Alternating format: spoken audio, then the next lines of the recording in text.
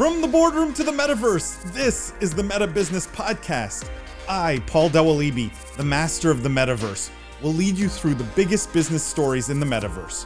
Join us as we break down the news and trends from a C-suite lens, bringing you insights, analysis, and discussion that you can't find anywhere else every single week. Welcome to Meta Business. Welcome to the Meta Business Podcast, Episode 2. I am Paul Dewalibi. I'm joined today by my friend and co-host, Jeff the Juice Cohen. Jeff, how's it going today? I am doing good. For those of you listening, this is actually take 2 of episode 2. You wouldn't know that. But the first take was ruined by my English bulldog, Bradley, who decided that he really needed a walk right in the middle of the taping. So that happened. We had to stop taping, and now here we are 2 hours later. So the viewers now won't know on the 7 minutes of just absolute fire that they missed out on. Thanks to Bradley the bulldog. And then it sounded like a wounded goat in the background, which Paul is a professional. He played through. I lost my cool, and it was like we'll do it live kind of moment, the old Bill O'Reilly. So here we are now. We are now. Will better. Just as a reminder, guys, this is episode 2 of the Meta Business Podcast. If you're fans of the business of esports, if you're here because of that, welcome. If you're here just because you saw metaverse and business together and thought it was interesting, also welcome. What we do here is we're covering all the big stories coming out of the metaverse sort of industry now, world, and looking at all of it from a business and C-suite perspective. So if you're a fan of the Business of Esports podcast, hopefully you're going to love this. It's a lot of what we do there, but focused really very much on metaverse themes and topics from a business perspective. Jeff, why don't we jump into, we had a bunch of stories that we didn't get to cover from week 1, from episode 1. And I know we want to touch on a couple of them today, as well as some news stories from this past week. So let's get started here, and let's start with a story that actually was a bit of a holdover from late last week. And this is Phil Spencer in the news. Phil Spencer, who's the head of Xbox at Microsoft. He's a very important person at Microsoft, basically in charge of everything gaming. And the headline here, I think, is real clickbait. It's incredibly kind of inflammatory in some ways. And the headline is, Xbox head Phil Spencer, NFTs in gaming feel very exploitive right now. And let me just read quickly the whole sort of interview question and answer that happened. So this is Phil Spencer speaking. It was an interview with Axios, and he says, "What I'd say today on NFT All Up is I think there's a lot of speculation and experimentation that's happening, and that some of the creative that I see today feels more exploitive than about entertainment. I don't think it necessitates that every NFT game is exploitive. I just think we're kind of in that journey of people figuring it out. And I can understand that early on you see a lot of things that probably are not things you want to have in your store. I think anything that we looked at in our storefront that we said is exploitive would be something that we would, take action on. We don't want that kind of content."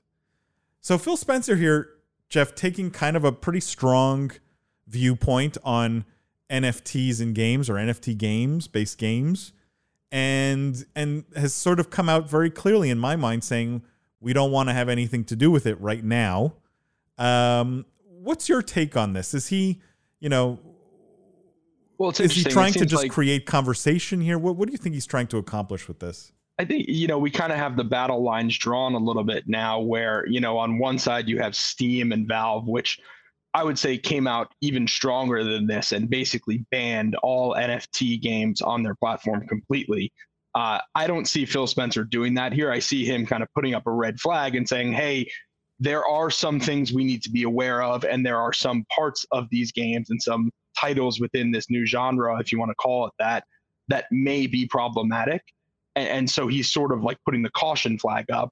And then you have our favorite Tim Sweeney, who seemed to kind of, even though he has actually, to be fair, made similar comments to what Phil Spencer just said. I think he called, these games, said there were many scams in the NFT and kind of crypto industry right now. But he seemed to welcome those type of games with open arms after Valve made their announcement, which, you know, you could maybe, a cynic would say that he was sort of saw an opening and took it a little bit, but you sort of do have now this spectrum of these different game stores and platforms, kind of with what their opinions are around blockchain gaming and NFTs. To kind of get to the point of what Phil Spencer said, for me, I think exploitative is a bit of the wrong word. It's kind of a little strong to me, because in my mind, when I hear the word exploitative, that kind of gives me the impression that people don't know what they're getting into. Like, I think of, a grandmother who gets a call from, the IRS, quote unquote, and then gives their sort of credit card and social security number because they were getting scammed. When I think of NFT games and kind of the dirty side of it right now, it's a little bit more of like a speculative driven mania rather than exploitative scam. I think a lot of people come into these things with eyes wide open, knowing that, it's a little bit of a tulip mania to some extent, where people are buying in just to get into the speculation. But I don't necessarily see that as exploitative, just to kind of, I think, throw that out there. That's fair. Yeah. Sorry, go ahead. I'm sure there are some small percentage that would qualify as scams or exploitative, right? Like that would meet that in the same way, like there are mobile games that are scams or exploitative, right? Like it exists, but I see your point that it's too broad of a brush. I think the bigger question, and I think this is part of the reason why Valve maybe has some issues with it, is just the red flag around gambling. When you take some of these game mechanics and you have like a gotcha mechanic, or what really is kind of like a random number generator loot box, and then you have those items and you're allowed to cash them out, it seems to me that could definitely be construed as gambling. Like, I know one of the defenses in the past for why people say loot boxes are not gambling is because they always, the companies always defend themselves by saying, well, you can't cash them out. So there's not really anything of value that you can cash out. But in this case, if you are able to cash these things out, which clearly that is one of the premises of blockchain gaming and pay to earn, in my mind, that very quickly could become regulated under gambling. So I think there are reasons to kind of people to take a step back and see how this is all going to play out as a platform holder. Yeah, to me, and your camp analogy was a good one, right? I do see two camps forming here. You have not just Epic, but I would argue like EA, Ubisoft on one side, who have come out and said, this is the future. We're putting all our efforts here. We're going to be blockchain gaming companies. We're going to make a bunch of these games, right? Like fundamentally, they've taken a stance that's very positive. No mention of exploitation, no mention of turning anything away. No, right? Like, and then you have here the head of gaming essentially at Microsoft pouring a bunch of cold water on that, right? Being in a very different camp, saying, hold on a second, we're not putting any of this on our store yet, right? Like, does, Microsoft's stance here potentially puts the brakes on this industry wide, right? Because they do carry a lot of weight. They do have a lot of influence. If you can't play these games on an Xbox, that takes away a good chunk of the market. The question is, who's sort of going to be on the right side of history is the sort of the interesting question here, right? Like, is it Phil Spencer and Microsoft and Steam, or is it Ubisoft and EA and, Epic? It is interesting, and it kind of gets to the heart of one of the biggest, I would say, problems with blockchain gaming right now in terms of reasons why adoption maybe hasn't picked up as much. And I think that is the friction of the user experience. I mean, the onboarding process, like if you look at a game like Axie Infinity, to get into the game, it is a challenging process. You have to download a wallet. You have to upload money into the wallet. You have to then actually go purchase, I believe, 3 Axies, which the price clearly moves on those, but it can be several $100s. So when you look at that versus downloading a free-to-play game in the App Store, there is a lot more barrier to entry, literally, for players getting into your game, which is obviously what you do not want as a studio or a publisher of a game. You want the transition into your game to be as seamless as possible. So I do think the fact that some of these app stores are not, and actually most of these blockchain games, you have to sideload or play on like a browser. So the fact that you can't kind of go into the Apple App Store or Microsoft Store and download these games and play them is actually a major hurdle. So I do think that is a problem. However, it opens up an opportunity potentially for an aggregator of blockchain games to be sort of like the app store of blockchain games. And I think there are a number of companies that are kind of approaching that, TAM. I agree. You know, it's, I personally think when someone as big as Microsoft, though, takes a wait and see approach, this will have a bit of a calming effect, right? Like I think Phil Spencer knew that by coming out and saying something like this, there would be an industry-wide reaction or consequence or effect. Like I don't think his words are just going to go out into the void and no one sort of changes what they're deciding they're going to do. I think that's probably fair, but I feel like a lot of the bull case and a lot of, I think the hype in the industry would probably their mindset would be, well, of course, the dinosaur who controls the old school console market, like, yeah, like obviously they're going to say that this is bad, and it's classic innovator's dilemma problem, where I think some people might take that to be sort of like, clearly he's going to say that, and almost like I'm more bullish because he's saying that. It proves how far ahead we are and how right we are that he's gatekeeping us and saying, hey, this is bad. I'm not saying that's my opinion. I'm just saying like the people who are probably forward leaning into this industry might have that opinion. That's fair. Let's move on. Let's talk about real estate and the metaverse, because there's been a bunch of stories, and I'll put some of them up here, but it's a few different stories. This one from SingularityHub.com. The headline is Virtual Land in the Metaverse is selling for millions of dollars.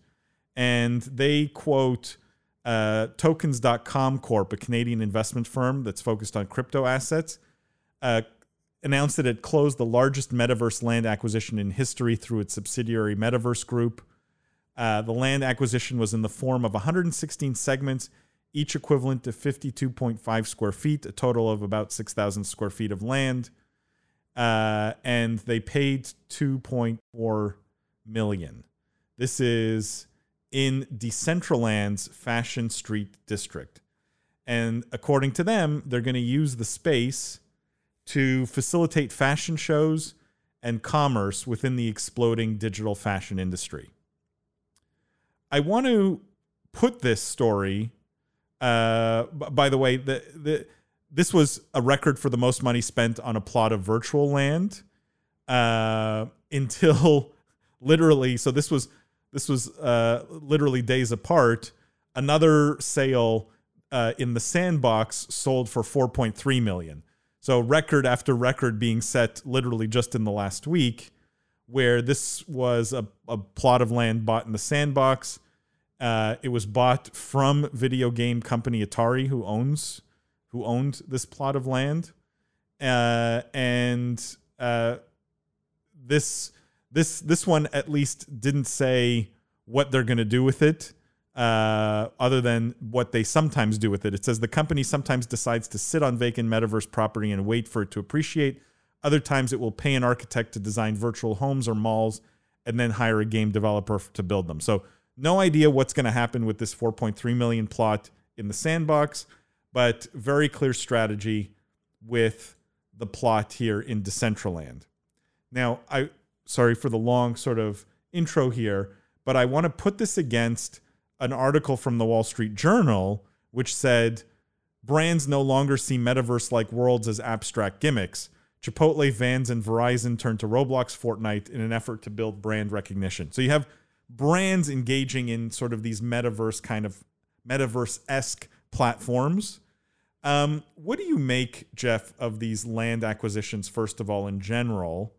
But second of all, what I thought was most interesting, to me at least, was that the $2.4 million one, there was a clear plan what to do with it. It wasn't like buying an NFT, hoping, relying on greater fool theory here that someone else was going to pay a lot more for it. There seemed to be a clear vision around what they wanted to do with that. I'm curious if that sways your thinking, whether you liked it before, you didn't like it, and now you know it's one or the other. There's a lot to unpack there. You have virtual fashion, I think we could talk about. You have the the land sales, which is super interesting, and then the brands. Let's start with the land sales. Yeah, I think the land sales we would start with. For me, the numbers are just seem a bit out of whack. And it's the concept of buying virtual land actually makes some sense to me. The problem that I have is just that it seems to me that these platforms are selling this land like it's a little bit of a if you build it they will come strategy. Like this could be me being ignorant. I'm just not sure how many users these platforms have where you could justify saying, hey, I'm going to spend 4.2 million for this plot of land that I'm going to build something on, because I just don't know if there are that many people in these universes interacting and kind of actually spending time there. Like I would be a lot more bullish if this was something, a brand building within Roblox or something where I knew there were sort of users on the platform. Whereas I see some of these land sales and these other platforms like Decentraland and the other one where it feels to me like a little bit more of speculation. Even though the one clearly was, because they literally said they might not do anything with it. They might just wait for the value to appreciate. That is like literally the definition sort of charitably investment, but also, speculation if you're buying something with the only hope that the value is going to go up. So yeah, that's my initial thought on the land. I just don't know I don't know how many people are literally populating these worlds, whether it's enough to have an economic impact where you're going to make your value back. The other, I'm just not sure how much scarcity there is, where it's like, what happens when the next platform comes up and starts selling virtual land? Like, is there really enough scarcity? Everything in digital goods, kind of the value comes from scarcity, and then with real estate, location. So location, I'm not sure on, because I don't know if people are actually in these worlds. So to use that metaphor, are they buying in the right location? And then scarcity, well, I'm not sure that this is scarce, because you could just have more land, or someone could build a new platform that, quote, sells different land. So I wouldn't be super bullish on this. So let's address those 2 points, because I think it's an interesting way of breaking it down, right? Like the value in the land is partly dependent on location. And what location really means in this context is how many eyeballs exist on this platform, right? Mm-hmm. How many people are using Decentraland versus Roblox versus Fortnite on a daily basis? Now, Decentraland's interesting. The last number I saw was from March of this year, where they hit 10,000 daily active users, which is relatively small, right? Like that's not compared to a right. Roblox or Fortnite, that's a relatively small number. Now we can assume, because they went from, January to March, they went from 1,500 to 10,000. So we can assume probably pretty exciting growth. Let's say they're at 100,000. Even daily. If it's a million, I'm not sure, Right. That's still what that does. Order of magnitude smaller than a Fortnite or a Roblox. So it's a relatively small platform, but clearly they're making a bet that the audience there is of greater value. They're early adopters. They maybe have money to spend, right? They're knowledgeable about the space. Like, to me, a Decentraland is more niche than a Roblox or a Fortnite. And so you're going to have a different set of eyeballs there. And so I sort of buy that strategy, right? Like how that pitch may go to, if you're trying to convince Gucci to do their metaverse fashion show in Decentraland versus a Roblox. Like I buy that, and I might think I could make the argument that Decentraland's the better place for that than a Roblox. But it's the second point that I think is also interesting, which is that of scarcity. I know Decentraland, I can't remember the exact number. I was actually looking for it. I think it's like 4,000 or something. I may have made that up, but I know they do limit the number. They are limited. There you go. It's 90,601 parcels of land. I was pretty close. Okay. And so there's an artificial limit to create scarcity. To your point, 2.4 million for 6,000 square feet is like, we're talking, almost like New York real estate kind of prices. Yeah. In a world where a big part of the problem is, to your point, it's not so much that Decentraland could go create more, because they may keep their word and never make more than 90,000 parcels available, which unlike real world land, they could go back on that, right? And decide they want to release 10,000 more parcels. But it's you and I could start a virtual sort of metaverse real estate play tomorrow and offer 100,000 parcels of land. And all of a sudden, the Decentraland parcels are in some ways less scarce, right? Even though it's a different platform. Right. And so the big question is the 2.4 million worth it here, right? That's the business question I come back to. What's your view on that, right? If breaking it down from a scarcity and the location standpoint. From a pure speculation standpoint, I mean, it's possible. The question that I have is, what are they going to build on the land? And then, I think they talked a little bit about that. And then what tools do these platforms have, do these games have to allow people to build on the land, right? Can they build anything? Can they build a game experience within the game? And then it becomes a question of, again, to use the real estate analogy, like a big, very important part of real estate value is what's around you. Do you have a school next to you? Do you have a sewer pit next to you? Or do you have a nice family and a beautiful house, right? Like I don't know if that's as much of a consideration though, because travel in virtual world is instant, right? Like, but the reason why I say that is what happens if the next, you're assuming that everyone else in the rest of the Decentraland land plots are going to build interesting experiences where someone wants to come spend time. I think about it as you have mall, to assume that right? the user base becomes will grow. A virtual mall, right? Yeah. And the only way the user base grows is if other people buy land and create interesting experiences that are different than yours / valuable to people, right? So I think you're taking a pretty big risk that other people are going to kind of buy in and build things. Can I make the short-term argument here, though, that I think this is a huge bargain? And that is, we're in a period of the industry where everyone's experimenting, right? And especially the brands, like we saw that other story that I brought up, right? They talked about Chipotle, Vans, Verizon, like all these brands are experimenting, building experiences inside of Roblox, Fortnite, Decentraland, and others, right? I could see a world where, if they build something cool in Decentraland from a fashion standpoint, them being able to get, marketing dollars from Gucci and Louis Vuitton and Chanel and whoever else, right? A ton of luxury brands who all want to have maybe a retail presence in a virtual world, who want to have a experiential presence, who want to do their fashion shows there. Like, it's not hard to sort of back out and say, how many of those kinds of luxury brands does this company need to sign up to have paid off sort of their $2.4 million purchase? I think the ROI here is very high and very fast, right? To me, they probably recoup these costs in a year or two. But here's a question, so I see. And then they own the land free, and then they own the land, right? It's paid for. I see what you're saying, but as a brand, why would you do that versus build your own experience? Unless that they are going to bring more people in, because it would be very cheap for someone to go build a Roblox experience of Chipotle or Nike, which we've seen both those do.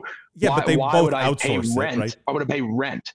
Effectively, you don't have to pay rent if you don't want to. If I do it with, the Decentraland folks, I have to then pay rent.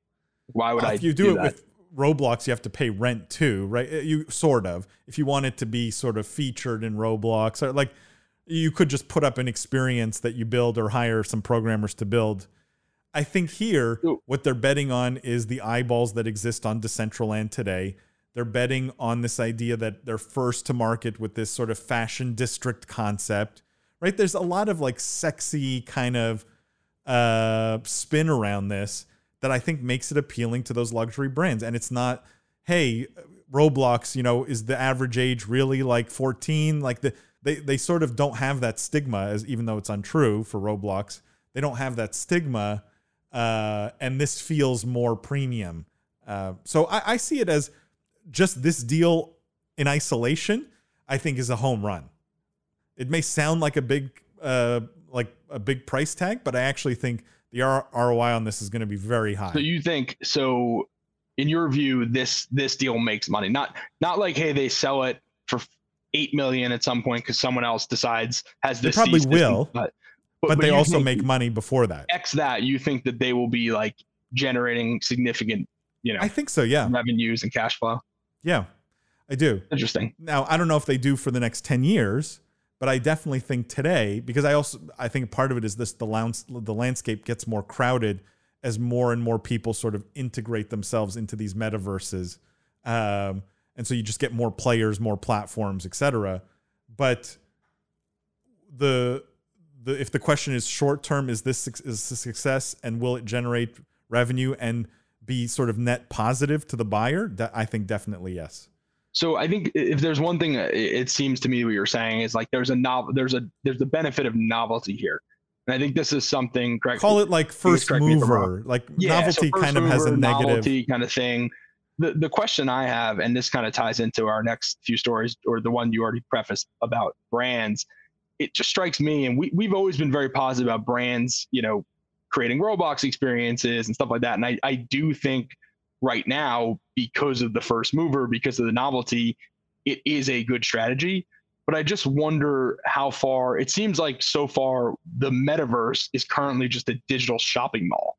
And it's like, to me, I sort of like see this and I'm like somewhat disappointed where I'm like, is this really kind of the best we can do so far? Where essentially we're all getting excited about going to a digital shopping mall, which is effectively like slightly better than just going on Amazon, like e-commerce. Like effectively you're just shopping, but in a digital world. Like I don't know. And I'm very on board with, I love that brands are getting into the metaverse, but it scares me a little bit that like, it seems like we're just creating, like, what you just described is literally just a digital store. It's like, I'm a landowner and I'm going to lease my store to a retailer who's going to sell goods. Like that is not that exciting to me. I mean, as a metaverse. This is why we call it an alternate universe, essentially, right? It's not a reinvention of the wheel. It's a digitized version of what we already do. I just want to sort of, before we get into the brand side here, I just want to sort of wrap up this idea of these virtual land stories from this week. To me, there was a clear distinction between these two, right? The 2.4 million one in Decentraland had like a clear strategy and purpose around it. I think where I'm more skeptical and maybe a little more negative is the $4.3 million purchase in the Sandbox with no strategy, right? Where I think the underlying message there is, we're hoping someone's going to pay us $8 million for it, 2 years from now. Mm-hmm. And that becomes sort of speculation, right? This is like betting on nothing that's tangible or concrete in any way. I don't know. Do you make that difference between the two, or do you not 100%. Care? I think you hit the nail on the head, where at least one is saying, I don't know that strategy is going to work. You seem pretty bullish on it. I would say I'm a little bit less bullish on it, but I do agree that at least they've come in with a plan that doesn't, and to be fair, the other one probably does too. It just didn't mention it in the article. But there is definitely that distinction where one seems to be speculating, whereas the other is building and investing. Well, let's bring up this story, which is, again, in the same vein. And it's from CNBC. Nike teams up with Roblox to create a virtual world called NIKELAND. And again, I'm sort of this is a perfect sort of continuation from the previous conversation. Do you like this better than buying land in Decentraland and trying to lure brands to this virtual fashion district? Like, would you rather see brands be activating directly in Roblox or Fortnite? And here, just some of the bullet points. It says Nike's teaming up to create a virtual world called NIKELAND in Roblox. Users will be able to dress up their avatars in Nike branded sneakers and apparel. It'll be free for now, but could be a place to try out new products and gauge consumers' interests. Yeah, so I'm a lot more bullish on this, and I think, kudos to Nike for taking a step to do this within Roblox. I'm more bullish on this because it's not the if you build it they will come strategy. It's the people are already there, and we're sort of giving them what they want, a new experience within a platform where they already are. I will be, and maybe you can already do this, but I will be a lot more bullish when you can go into this world, buy a digital pair of Nikes, and then run out into a new Roblox experience and have your digital avatar wearing those shoes. I'm not sure in the article whether it said whether that's the case or not. I know they said you could put on kind of the digital shoes, but I think that I would be a lot more excited about, than just having people in there playing around. For Nike, that for the second piece that is clearly good branding, just having brand awareness. But I think as we move forward in the metaverse and kind of big themes that I think I get excited about, and we should all get excited about, is sort of that direct to avatar kind of consumption, where it's like, hey, you're selling a digital good to someone's avatar and you're not tying it to anything in the physical world. Like, to me, Nike is trying to tie this to sales in the physical world, where it's, okay, a kid goes into this Roblox experience, sees Nike, gets excited about something in Nike, and then they tell their mom next time they're at the mall, oh, there's the Nike store, let's go buy something there. That's all well and good. I think that strategy will work for Nike. What I think would push the metaverse forward is the first thing I mentioned, which would sort of be someone comes in, they see a really cool pair of digital shoes and say, I want to buy that pair of digital shoes so I can wear them in this Roblox, in the metaverse, not so I can go buy them in the real world. And then what would be really interesting, and this is kind of where all this is heading, is that you are buying those and then it's an asset that you own because it's an NFT and it's on the blockchain, and then you can sell it. That's clearly where I think all this is heading. I don't know how quickly Nike wants to get it there, or even if Roblox has interest in having NFTs within their platform. But I think it's very clear that that's where this game is heading. Yeah, I'm with you on the vision 100%. I'll take it one step further and add, at some point we need the metaverse equivalent of like standardized electronic health records, right? Where your avatar is stored in some standardized way that's portable between metaverses, between platforms, et cetera, right? Like, again, I talked about this in episode 1, like standards and sort of interoperability from a tech perspective are critical to make some of these visions and business models work. I think from the Nike story, what I get is sort of backs up the point I made on why I like the Decentraland land purchase, is brands are just in an experimentation phase, right? This said very specifically, they want to gauge consumer interests on new products. Like they see this as like a virtual focus group, right? Mm-hmm. Like a way to do cheaper focus groups maybe, or right. They're thinking in very conventional terms, not seeing maybe all of the options that pure virtual, pure digital allows them. And I would say this is a theme we see in the gaming and esports world, right? Like people love to be tethered by traditional sports kind of, the way traditional sports usually does things, when in reality, esports being a purely digital product doesn't need to be tethered in that way.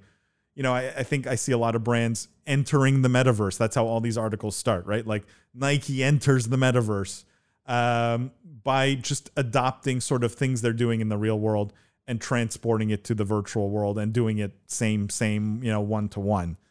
And that's okay, right? To me, there's nothing wrong with that being step one.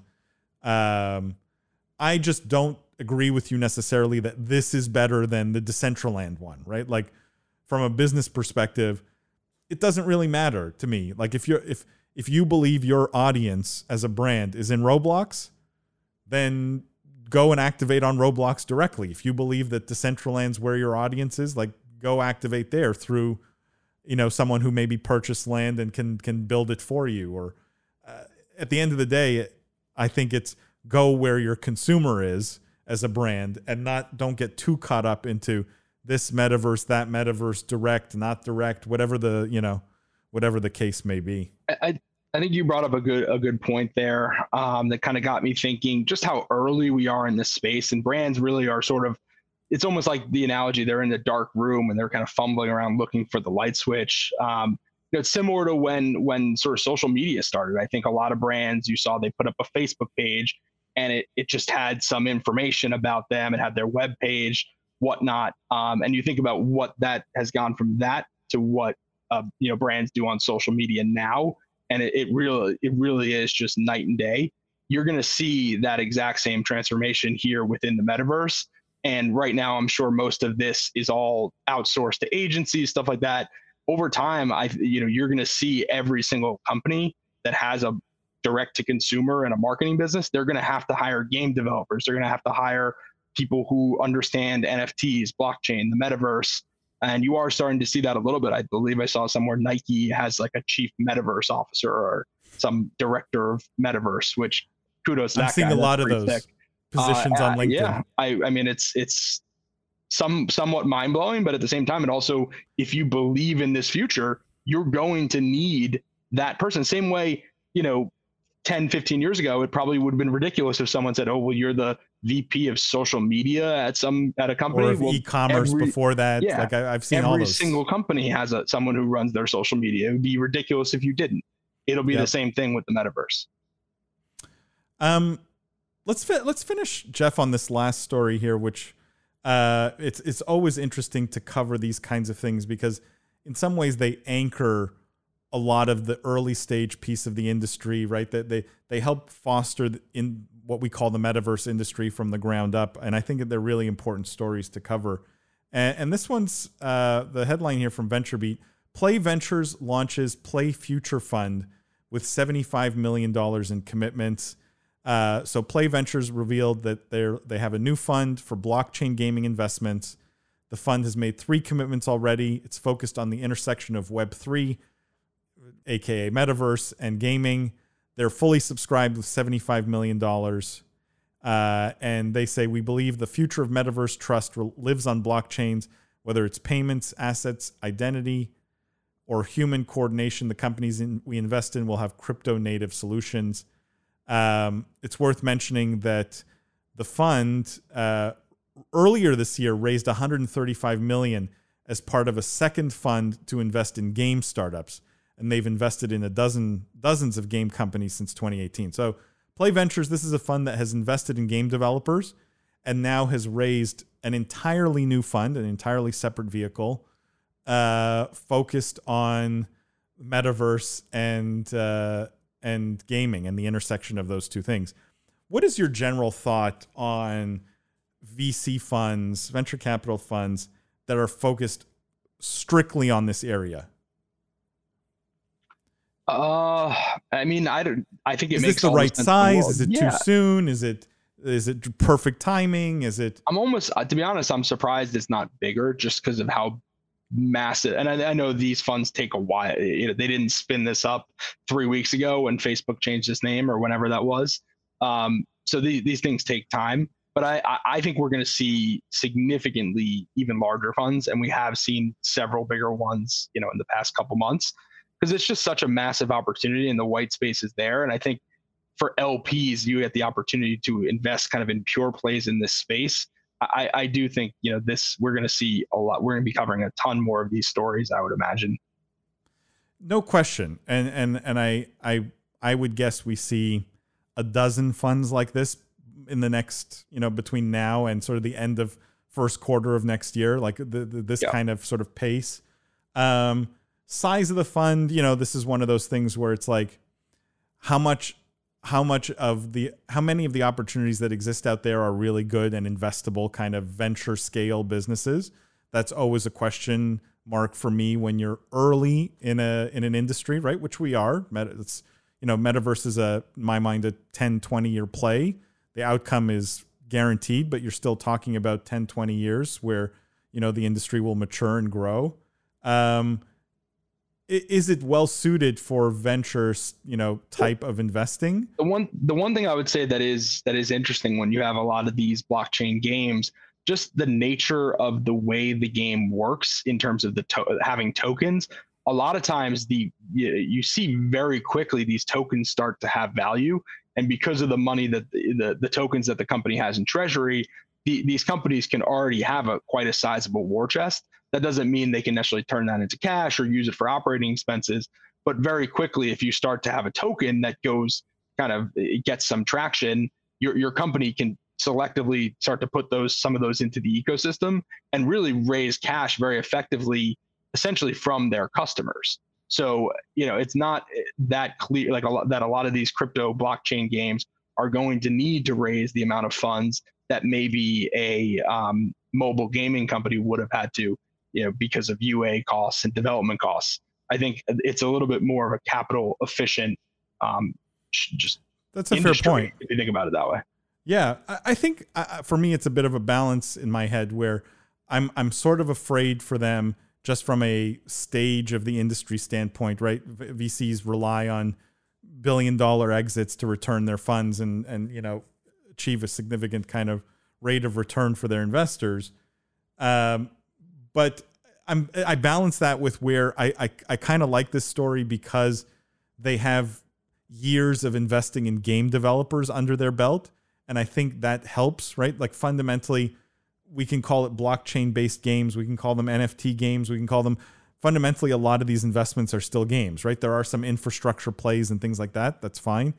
But I think the game investing experience, investing in real, actual games, game developers, is an advantage here, and probably why they were able, to raise a fund earlier in the year and now another fund sort of piggybacking off of that.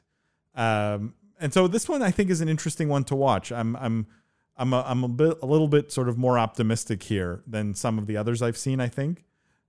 And I would be curious to see how the exit picture evolves over the next 2 or 3 years.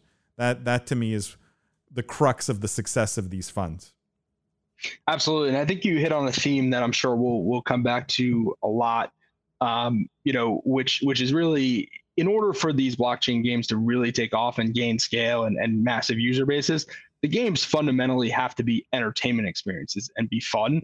And I think what we've seen early on in the space, and maybe just because of the complexity of blockchain and kind of the people that it brings in as early adopters, you've seen a lot of the early blockchain gaming companies and blockchain gaming games really be, I would say, more basic experiences. And this is something that I think we saw with mobile gaming and free-to-play gaming very early in the beginning. So this will evolve. But I think the teams that you want to bet on, and conversely, the VCs that you would want to bet on as an LP, are the ones that have experience understanding how to build great, fun, engaging games. Because I think at the core of it, if your game is not fun and engaging, eventually all play to earn is a job.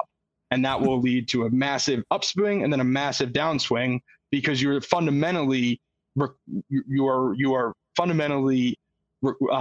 you need more people to be coming into the game in order for your tokens to continue to increase value. Just if you think about it, it stands to reason. Not everyone can come in and make money, right? That is the definition of a Ponzi scheme. There needs to ultimately be some people that are coming to the game and just paying money because it's entertaining. Otherwise, in order for you to make money, someone else has to come in and spend more money. So I think that is something we'll come back to as a theme, a ton about play to earn and blockchain gaming. But it's a good point in this context to bring up. I love ending on that thought, Jeff. For our listeners, our viewers, first of all, thank you guys. If you've tuned into the first couple of episodes here, we'd love your feedback. If you're loving the format, loving the content, let us know. If you have suggestions, we're totally open to it. Make sure to subscribe, like on YouTube, on Apple Podcasts, wherever. Spread the word, send it to your friends. Tell everyone you know who's interested in the metaverse and what's going on here. Even if they are not that knowledgeable, this is a great way, I think, for people to get embedded in the space and learn a lot. Jeff, thank you as always. And we will see you guys next week. Thanks for watching this episode of Meta Business. Make sure to subscribe to the podcast on Apple Podcasts, Spotify, Google Play, YouTube, or wherever you get your podcasts. Also, make sure to leave a review if you love the content. This is a Meta TV series, the world's first and only media platform focused on metaverse content and themes. So make sure to follow all of the other Meta TV social channels for more shows just like this.